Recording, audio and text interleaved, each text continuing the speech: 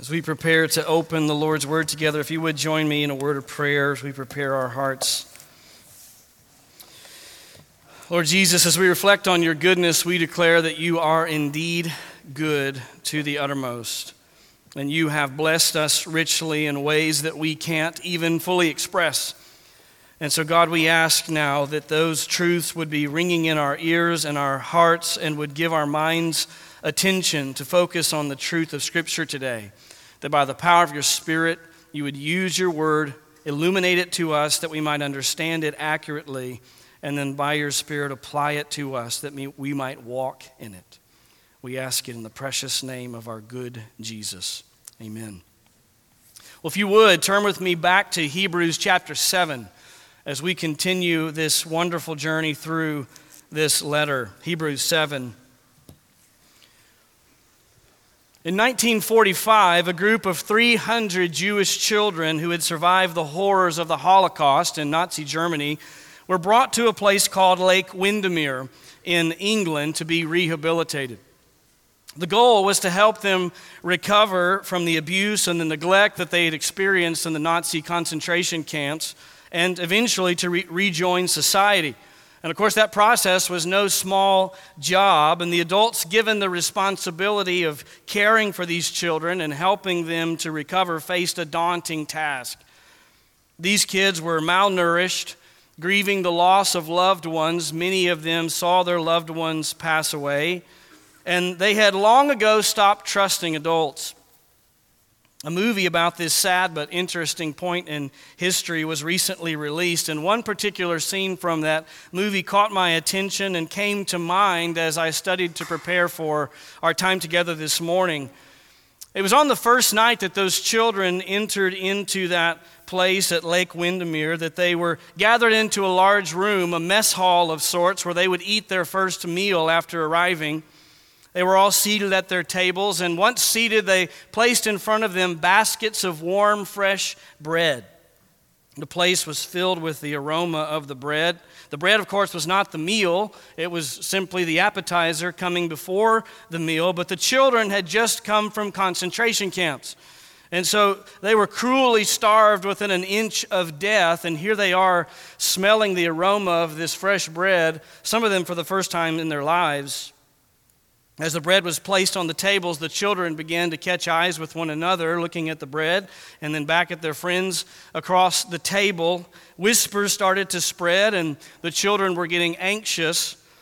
And so a rabbi was called to say a blessing for the food, and as he finished that blessing, about halfway through the word amen, all of the children jumped up in unison and began to grab as much bread as they could grab and to run out of the room to take the bread back to their rooms to hide it for later.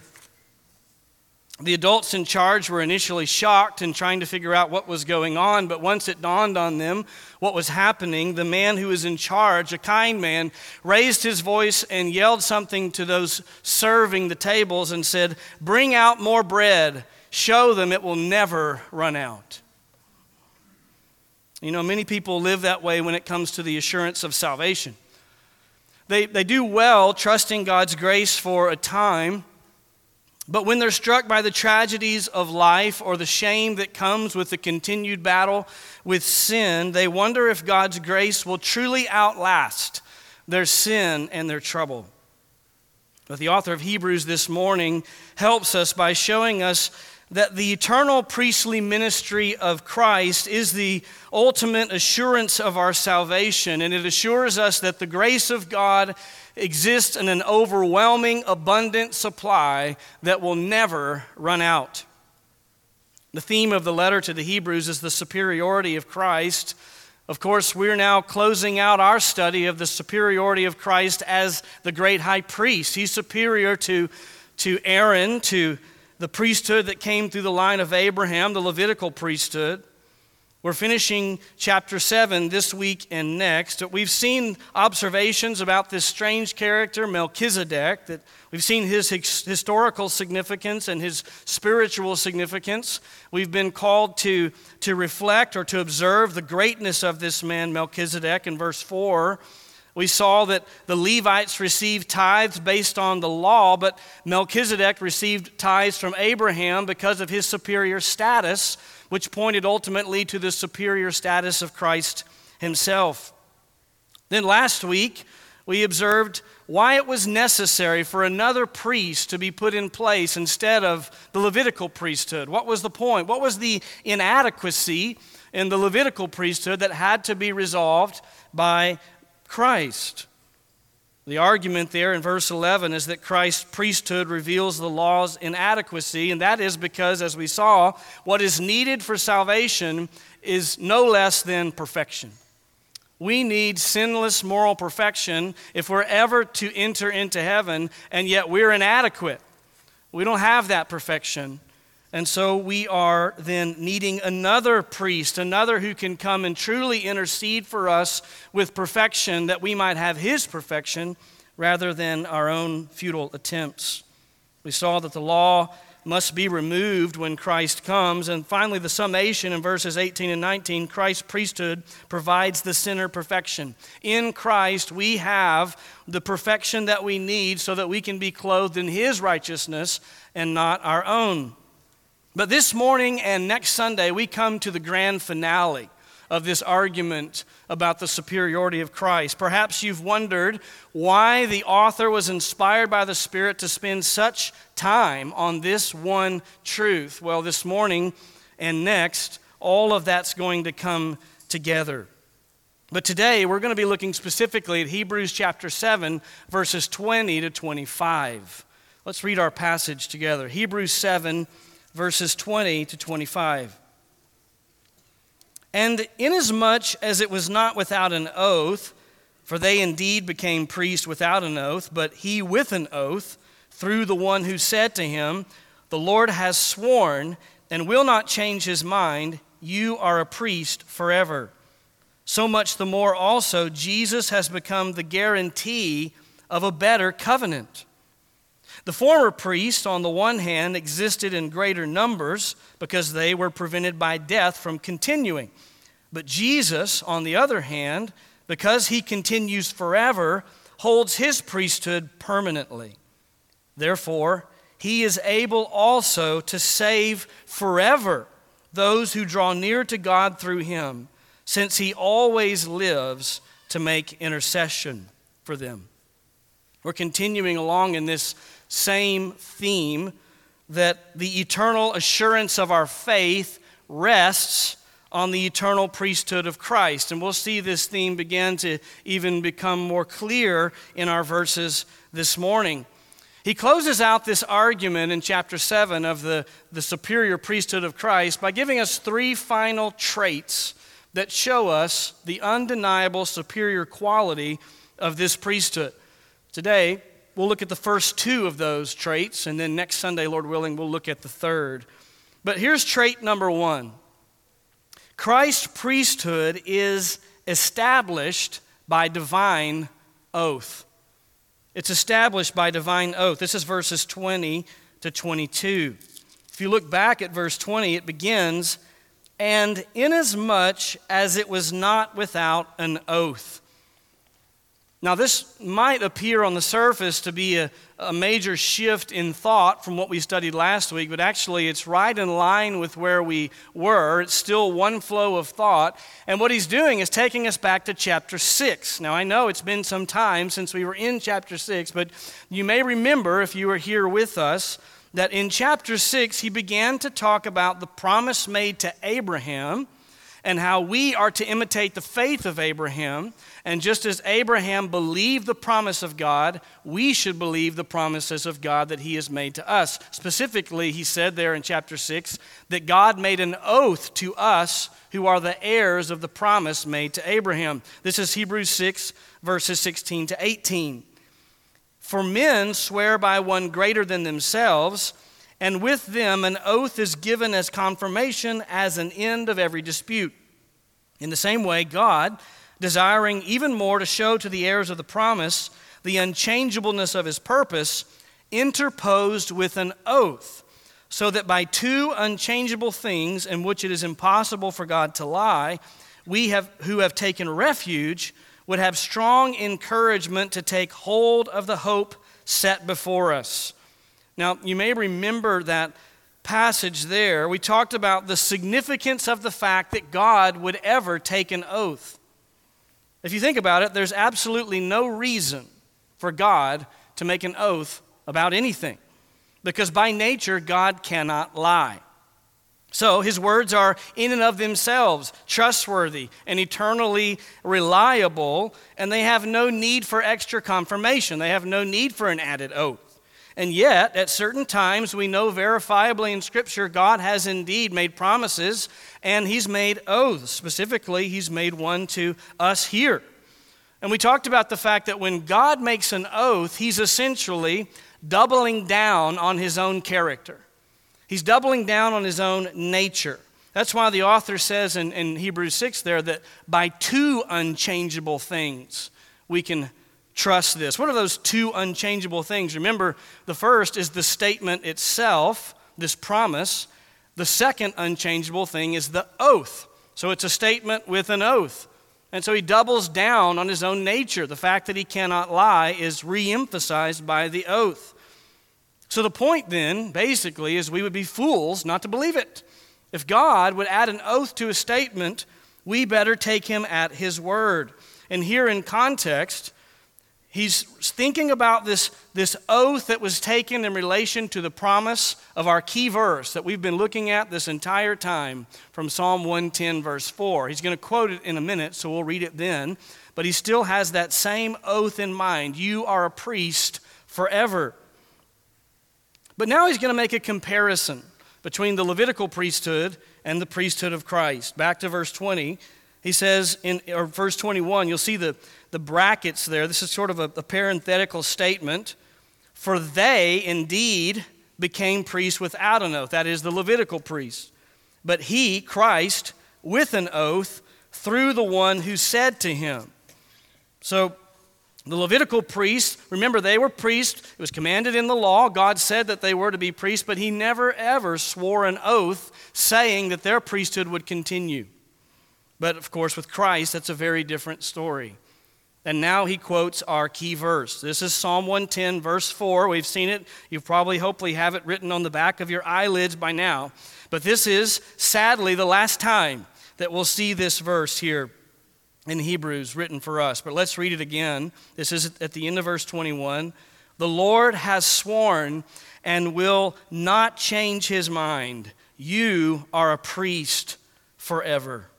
The emphasis here this time when we read this verse is on the beginning. The Lord has sworn. He's making the case again that the Lord swore an oath when he gave this to us. God the Father swore the oath. But notice the other two aspects that he gives us here in this quote. He says the Lord has sworn, and first of all, will not change his mind. Now that's somewhat redundant, again, because we know by his own character that God cannot change his mind. We see this all over the place in Scripture. Think of Numbers 23:19. God is not a man that he should lie, nor a son of man that he should repent. Has he said, and will he not do it? Or has he spoken, and will he not make it good?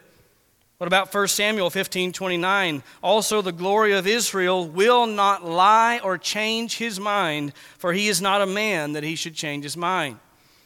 So this addition of the description, he's sworn and will not change his mind, it's not there but for God's benefit, it's there for our benefit. He's added this oath for the benefit of us.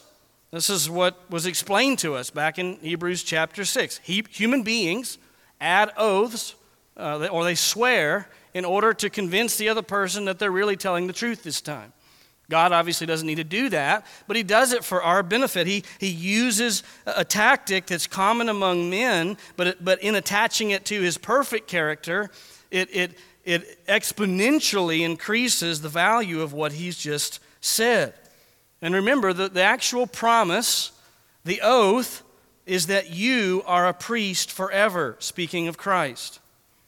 So the divine oath that God the Father made is that his Son, the Messiah, would come and he would serve as a great high priest, and he would do that every day, night and day, forever. something completely foreign to the installment of the Levitical priesthood. And we can have assurance that this will go on forever and forever because of this God-ordained divine oath that's added to the promise. But that's not new. We saw that again back in chapter 6, but here he's bringing that to our attention again to make another point. And this is really what he's getting at. Notice what he adds in verse 22. This is why he's brought this oath up again. So much the more also, Jesus has become the guarantee of a better covenant. Jesus has become the guarantee of a better covenant. Now, this is the first mention of this idea of Jesus introducing a new covenant in the book of Hebrews, but what he's doing is introducing to us the new theme that he's about to turn to. And we'll study this idea of covenant as long as we've studied this idea of Christ's priesthood connected to the priesthood of Melchizedek. But this is the new topic that's coming. And remember, he's done this throughout Hebrews. At the end of one topic, he'll briefly mention what's coming next and then close out his argument before moving to it. That's what he does here. He's bridging the gap into what we will look at together. And so I'm going to save the discussion of Christ introducing a new covenant for the weeks ahead, because trust me, you'll learn all you want to know about that when we get to it. We'll talk about it in depth. So hold on to that for just a moment, and let's look at the primary point that the author's making here. What he's doing is tying this into what we studied last week. Remember, last week we studied the fact that the Levitical priesthood was connected to the law. So if you remove the priesthood, you also remove the law. So in bringing Christ then, a new priest, the idea is that a new covenant comes with him. The old one is gone, the new one has come in Christ. So much the more also, Jesus has become the guarantee of a better covenant. That means, tying this together, that when the Father swore an oath promising that the Messiah would serve as a priest forever, he was also indicating that with Christ a new covenant would come and be made with God's people. But the implications of this go even further, because notice one particular word that he says about Jesus here. He says Jesus has become the guarantee. Jesus has become the guarantee of a better covenant. Another translation for that word guarantee is the word surety. He's become surety for a better covenant. That is, because Christ is the great high priest who will reign forever, the security of the new covenant that God is making with his people rests on Christ.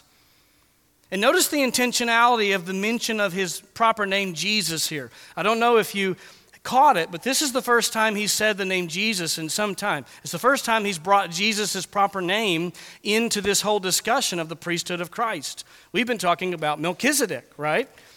And we were careful to say, hey, we're mentioning the word Melchizedek, but we're talking about Christ. But here, he removes the veil completely and says, I'm talking about Jesus. Jesus has become the guarantee of a better covenant.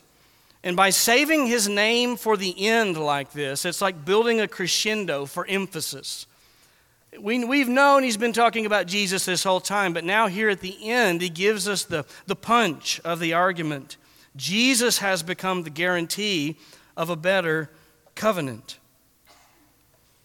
Reveals for us that this new covenant can be relied upon. It's secure because Jesus stands as its guarantee or guarantor.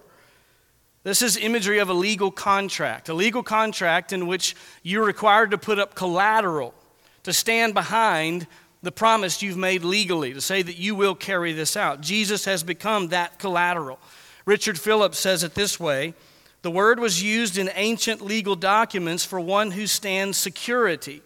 The guarantor offered his goods or even himself as security to ensure what was promised.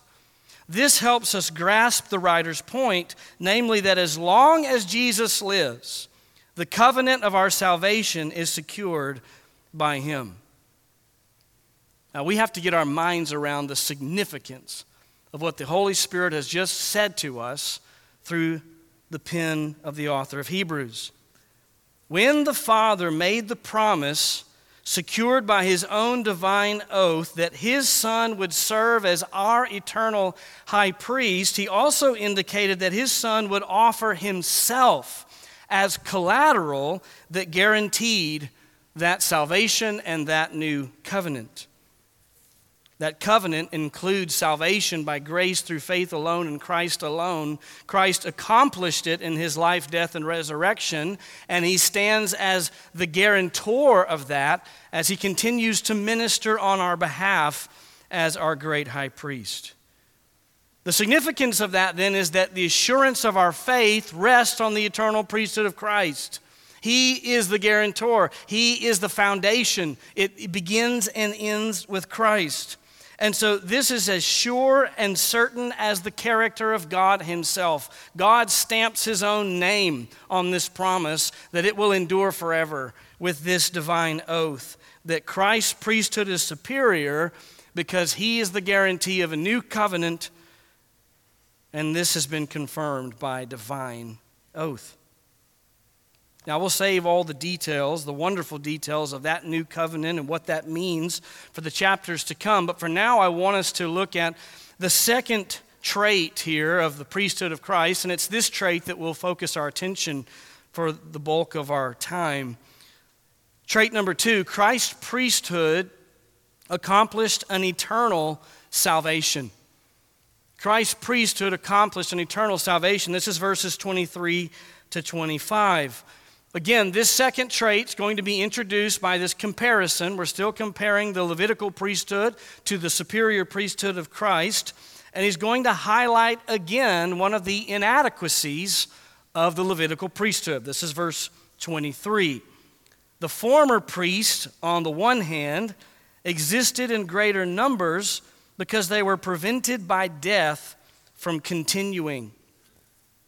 Now, this is a fact that we've already studied, so I won't belabor this point, but essentially he's reminding us that because these former priests were mere mortal men, they had to serve in large numbers because they were constantly dying, and someone had to come in and take their place.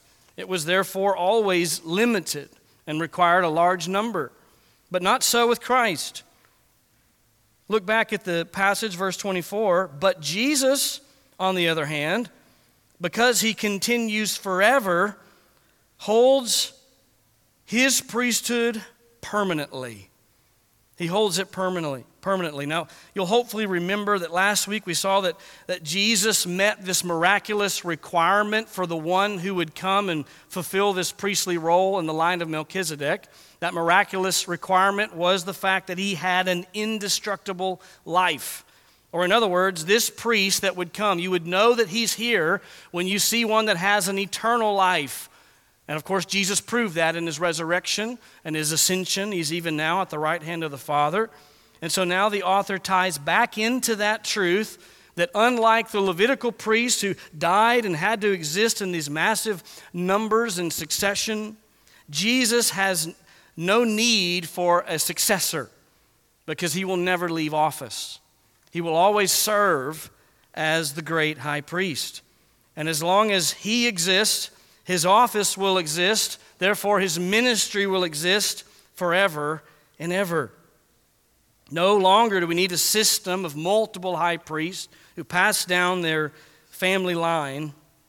We have now the ultimate, the superior high priest who represents us, and he will represent us perfectly forever. But again, that's not new news. We've said that now many times. And so, again, the author brings up an old point to now give a new application, to help us understand the substance of that. What's the real meaning of that? Why should that matter to us?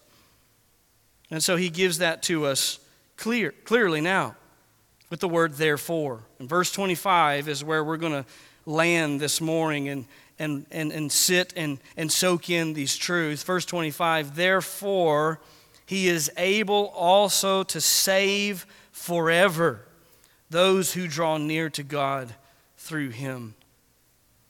By adding the word therefore, it's as if he's saying, or in other words, or what I'm saying, the significance of this is because he exists forever and his office continues forever, then what I'm intending you to understand, he says, is that he is able also to save forever.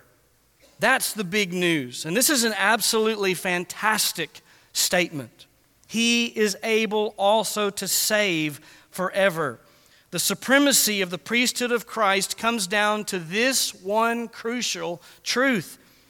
The salvation that the law could not provide, Christ has provided in perfection. It's important to understand that word forever there, he's able to save forever, could also be translated as completely or even to the uttermost. If you have the ESV, it says he's able to save to the uttermost. And I believe that really captures the spirit of what's meant here. The word can mean forever. It certainly implies forever. But it means to the nth degree. He's able to save completely to the uttermost. Unlike the Levitical priesthood that was only adding a covering for sin, an external ceremonial cleansing for sin that needed to happen over and over again, what Christ has offered to us is a real salvation, a salvation that gets to the root of our sin, a salvation that saves us to the nth degree, to the uttermost. It is a complete salvation. There's no need to add to it, and nothing can ever be taken away from it. This is a description of absolute perfection in the salvation of Christ. It is a real atonement, an eternal atonement by a perfect Savior. Because he exists forever and holds his office forever, it will never be revisited, it will never be reconsidered, and it is incapable of being undone. What the Levitical priest could never do, Christ has done. He's paid for sins in the past. He's paid for present sins. He's paid for future sins. And he's done it once for all. This is what it means to provide salvation to the uttermost, to the nth degree. He's paid for every rebellious thought, every rebellious word, and every rebellious actions. Those sins that you're very aware you have committed, he paid for those. And sins that you have no idea you committed, he paid for those. He paid for it all. He's able to save completely and to the uttermost because he is the one who lives forever, and his atonement is perfection.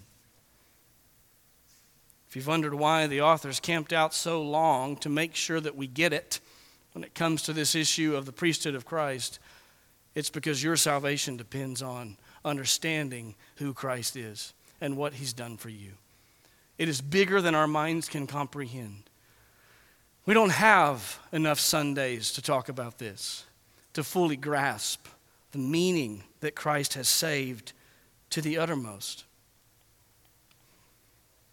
But there's something else here, added almost, as an addendum.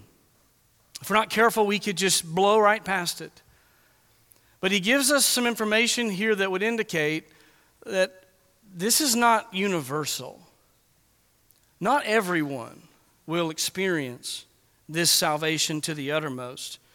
And it's in this one simple phrase, verse 25, therefore, he is able also to save forever those who draw near to God through him.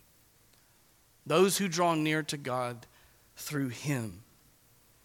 Who is it that will receive this perfect, eternal salvation? It's those who draw near to God through Christ and Christ alone. As I mentioned last week, this is the great conundrum of mankind. There is this call for perfection to enter into the presence of God. We woefully fail to meet the standard of that perfection. And so we need reconciliation with God. We desire to be made right with God, and yet we're incapable of creating that opportunity in our own merit. So what does this mean? That only those who draw near to God through Christ will receive this salvation? It means that we must repent and believe the gospel. That's what it means. It means there is no other way. Christ is the way, the truth, and the life. It means that we have to first understand our sin and admit that we are sinners and that we're incapable of drawing near to God on our own, that we don't have the righteousness that it takes to draw near to God.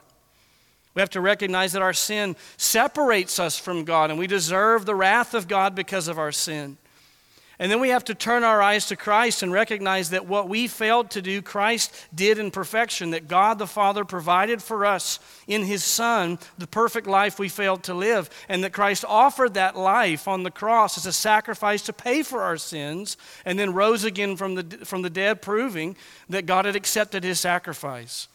The Bible says if you will turn from your sin, if you'll repent of your sin and put your faith in Christ alone for salvation, not in what you can do, but in what He has done, then and only then will you be saved. A salvation by grace that's offered to you on what Christ has done, not what you have done. A salvation that comes by faith in Him alone. That's why He says, only those who draw near to the Father through Him will receive this great eternal salvation.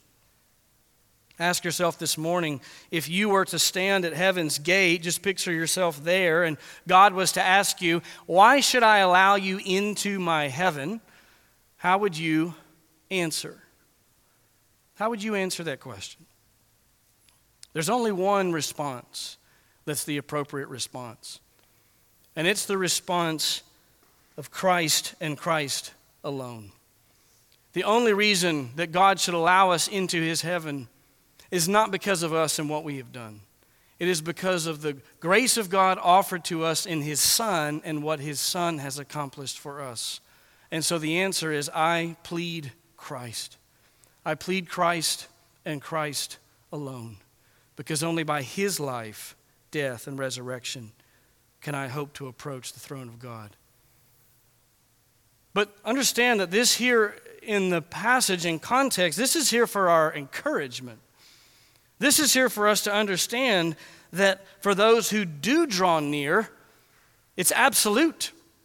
Those who draw near through Christ will receive this salvation, and it will be a salvation that's applied to them in perfection that can never lapse or be taken away. And now we understand why that is. And it comes to us in this last glorious statement in verse 25. Here's why. Since He always lives to make intercession for them. Since He always lives to make intercession for them. Christian, do you understand the magnitude of that statement? Just stop and think about those words. Jesus Christ is your eternal high priest, which means His ministry on your behalf will continue every moment of every day, not just in your temporal life, but forever. Because He always lives, He always ministers, because He goes on forever, His ministry goes on forever. And notice how that ministry is described. What's the word used here to describe the way that Christ ministers for us? He intercedes for us. This is intercession. The Son lives forever, and therefore He eternally intercedes on our behalf before the Father. Now, this is such good news. It's the best news. It's so high and lofty that I can't really grasp it myself or dare to explain it to you, but we're going to do our best here to understand what it means that the Son intercedes for us. First of all, it means that as He is there at the right hand of the Father, we ought not to think of Him sitting there idle, as if He's just sitting idly by, just waiting until the day in which He returns. No, He's busy. He has a role. He has a job that He is fulfilling as He's there at the right hand of the Father. Remember, we've said often throughout this study that the ministry of the priest was primarily a ministry of representation, right? The priest would go in before God on behalf of the people. He represented the people before God. Well, Christ is there now as our eternal representative. He's representing us in the very presence of God. Remember, not in an earthly temple made with hands, but behind the veil of heaven itself, in the very Holy of Holies, the real holy place, the very presence of the Father. And he ministers now as our representative at the Father's right hand, and that ministry includes this pivotal role of intercession. He intercedes for us. Obviously, the word to intercede means to make a request to someone on someone else's behalf. The actual word, the Greek word, is defined to make an earnest request through contact with the person approached. So there's this idea of real physical contact. To intercede, you have to be in the presence of that person. And so Christ is there, face to face, in the literal ear, if you will, of God the Father, making this request on our behalf. And don't miss the connection here between this eternality of Christ and the effectiveness of this ministry. Because he's able to save to the uttermost, he's able to do that because he's there to the uttermost. He's there forever, eternally at the Father's right hand. So think of it this way. Christ's sacrifice on the cross was a singular event in history. It happened one time, never to be repeated. Doesn't need to be repeated. But we ought not to think that everything was finished at that time in the sense that Christ just took a vacation. It was finished in the sense that our sins were fully paid for. But Christ then went to work ministering on our behalf on the basis of that sacrifice. Because it was a sufficient sacrifice, it then ushered in this ministry of Christ whereby he intercedes for us. The effects, the realities that are ours because of that one-time event, he continually ministers out before the Father on our behalf in this work of intercession. As you think about that, think about this. What greater assurance can we have that our salvation is secure, and therefore we will persevere in the faith to the end of our lives than this intercessory ministry of Christ? What greater assurance exists than the fact that our Savior intercedes on our behalf forever?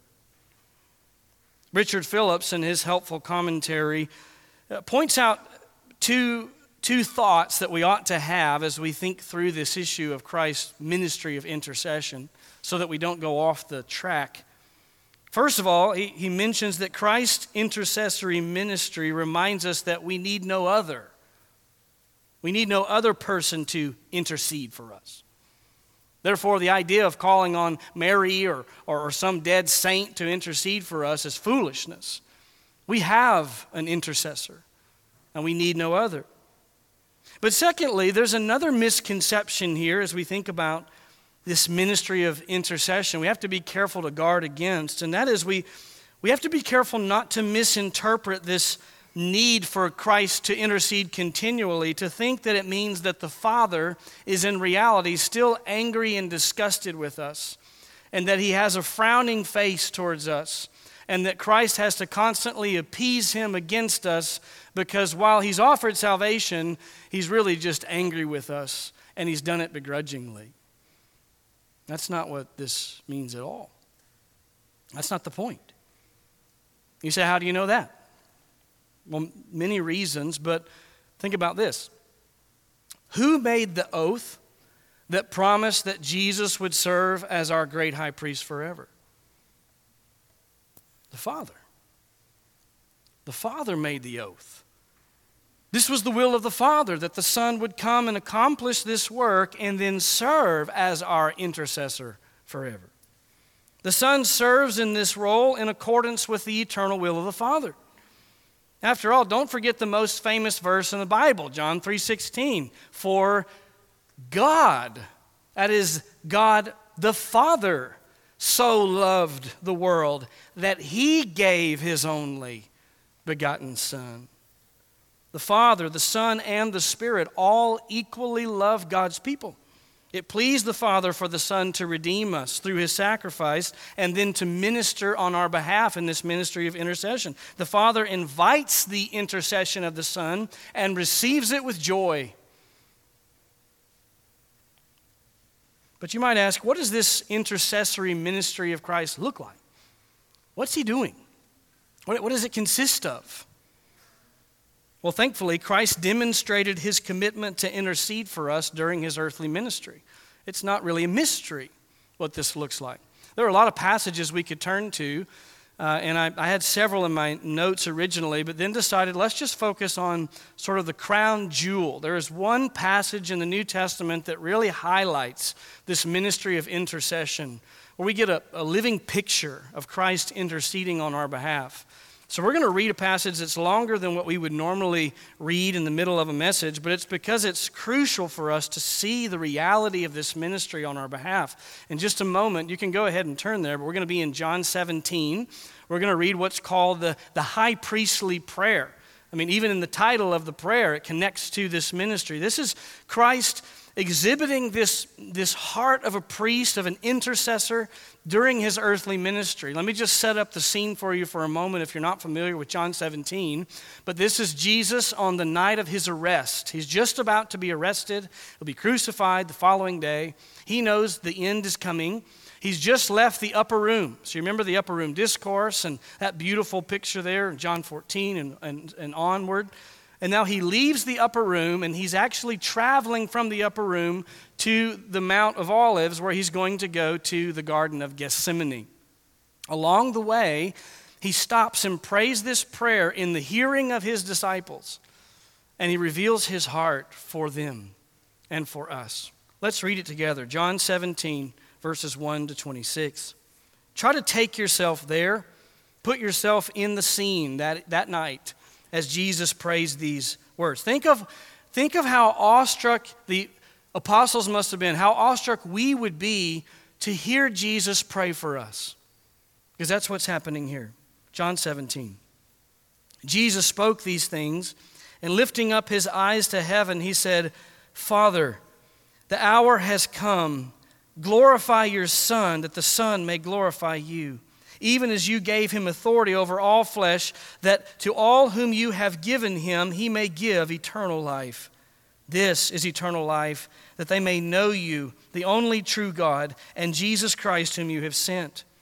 I glorified you on the earth, having accomplished the work which you've given me to do. Now, Father, glorify me together with yourself, with the glory which I had with you before the world was. I have manifested your name to the men whom you gave me out of the world. They were yours, and you gave them to me, and they have kept your word. Now they have come to know that everything you've given me is from you. For the words which you gave me, I gave to them, and they received them, and truly understood that I came forth from you, and they believed that you sent me. Verse 9, he turns now, begins to pray for them. I ask on their behalf. I do not ask on behalf of the world, but of those whom you've given me, for they are yours. And all things that are mine are yours, and yours are mine, and I have been glorified in them.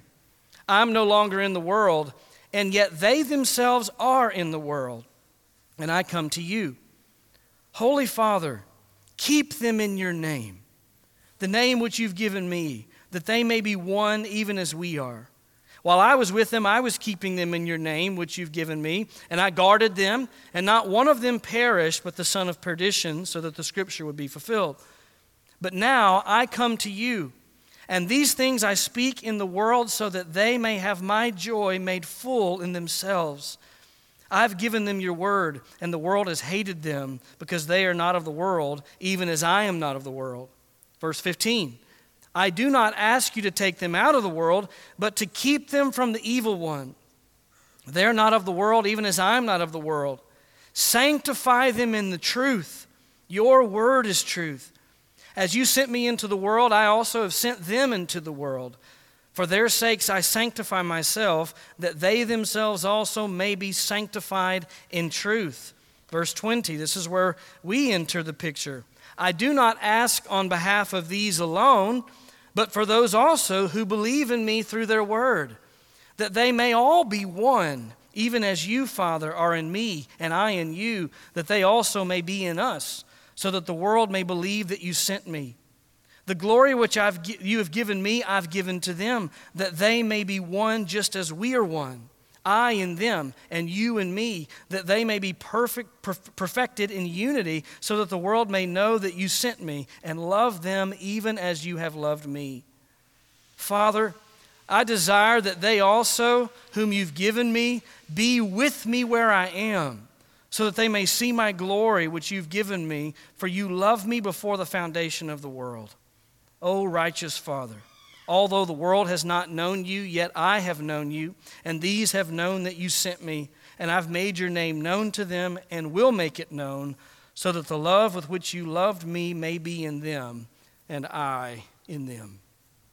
Now, this is a longer passage, as I said, but I want you to see that in this beautiful prayer, we see the heart of Christ for his people, for us.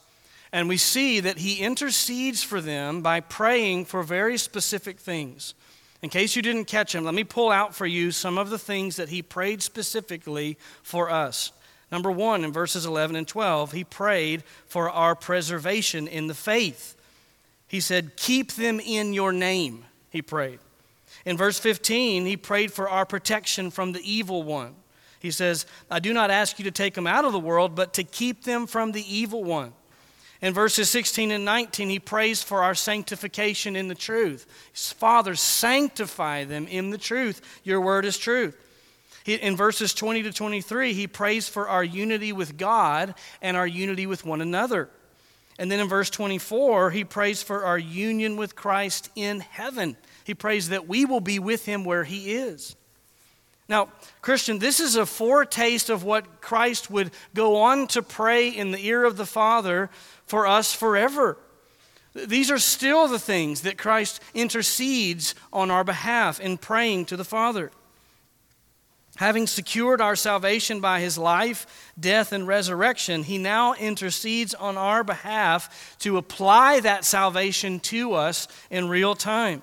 He prays that we will persevere in our faith in the midst of the difficulties of life. He prays that God will protect us from sin and from the temptations of the devil. He prays that God will continue to progressively make us holy and to conform us to the image of Christ as the Holy Spirit works in us according to the Word. He prays that we will dwell in unity together as a body and that we will be in unity with the Father through him. And he prays that at the right time and no sooner and no later that God will bring us to heaven to be with him forever where he is.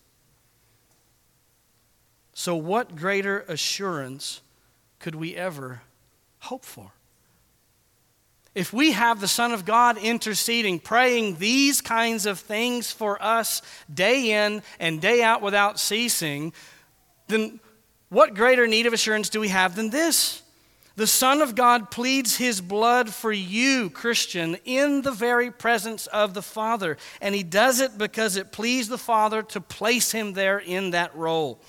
Practically, what that means for us is that there is no trial and no temptation in this life that can truly threaten our assurance of salvation through Jesus Christ.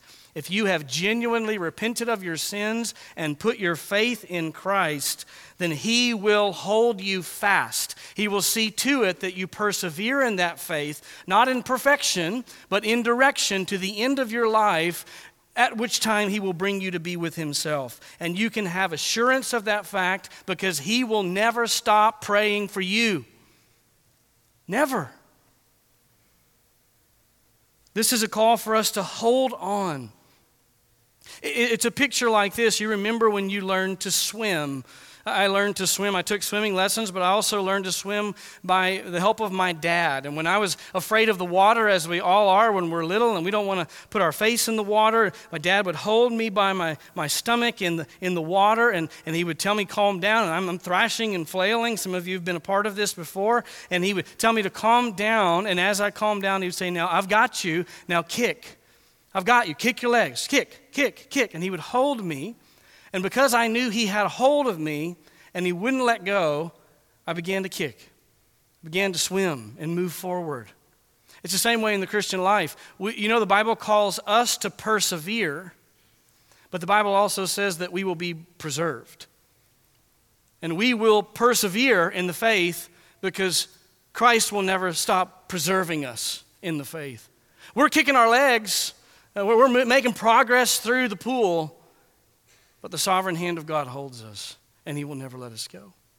And so this idea of Christ interceding for us is not a call for us to be lazy and inactive and just sit back and say, well, it's all going to happen, and so I can just be a couch potato, spiritually speaking. No, it's He's got a hold of you, so get busy serving Him and living for Him and walking in obedience, not because it's what's holding you up, but because you're already being held up. You see the difference? The difference in kicking as hard as you can to swim for the Lord when you know it's by His power and not by yours, and that it's not earning anything for you, but it's out of what He has already done. It's a very different call to obedience.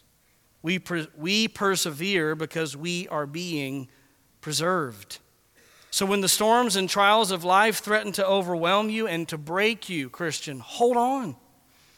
Your faith may be weak, but Christ has prayed for you, and God will not let you go. You remember when Peter was about to go through his trial of testing, and Jesus says to Peter, Peter, Satan has asked to sift you like wheat. Essentially, he's asked to put you to the test, Peter. But then what does Jesus say? But I have prayed for you. I have prayed for you, Peter. That simple phrase, to the thought of the tenderness of Jesus, I have prayed for you. God will restore you. He will hold you. Let this truth strengthen you to stand and to fight the good fight of faith, Christian. Rest not in your own strength.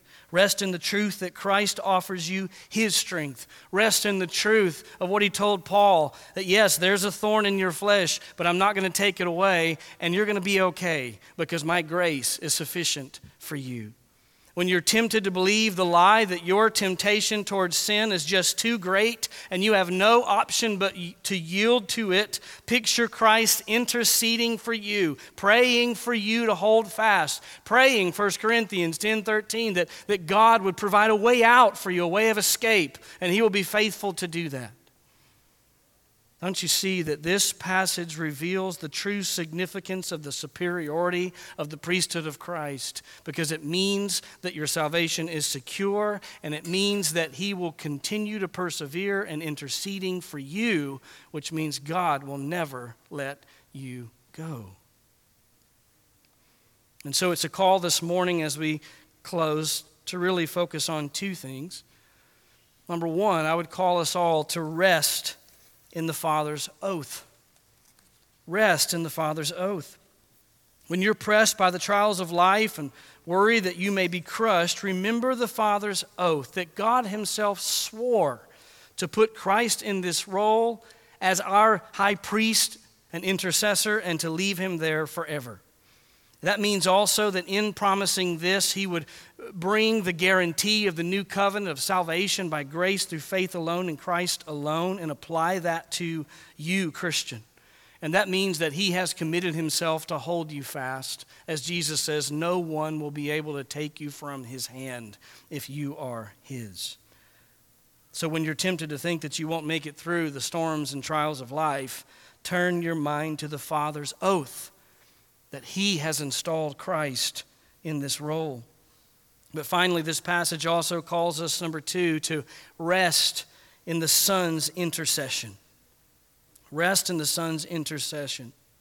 As we've already mentioned, if the Son is committed to eternally intercede on your behalf, then what in the world could ever truly shake your faith? When your heart is broken, when you cannot see the Father's hand in your circumstance, when you don't understand why God has allowed this trial to persist in your life, and as you then fall on your knees and call out to God in prayer, remember someone else is praying too. Christ prays for you and with you. And let that intercessory work of the Son encourage you that you don't have to understand why in this life. You just have to trust the heart and the character of God. You know, I was thinking about this in conjunction with our prayer life, and it dawned on me that often, perhaps mostly, we pray out of ignorance. You ever thought about that? We're ignorant of what God's doing. We're ignorant of why He's doing it. But you know, Christ never prays that way. Christ prays with perfect knowledge, not only of what you're going through, but of what God is doing through it. He knows it all. He knows the pain you're feeling, and He knows the glory that God intends to produce through that trial. And so when you're tempted to fear and be anxious and to worry and to doubt, turn your mind to your high priest who prays for you in perfection with full knowledge, and understand that God will not leave you in that trial one moment longer than is perfectly appropriate. And even if your trial ends in death, the Father will be faithful to answer the Son's prayer, "Bring them, Father, to be with me where I am." This is a truth that connects with every day for the rest of eternity, for all of our lives. That we have this wonderful, precious Savior who not only died for us and lived for us, but lives now forevermore to intercede for us. I pray that's an encouragement to you. It's an encouragement to me.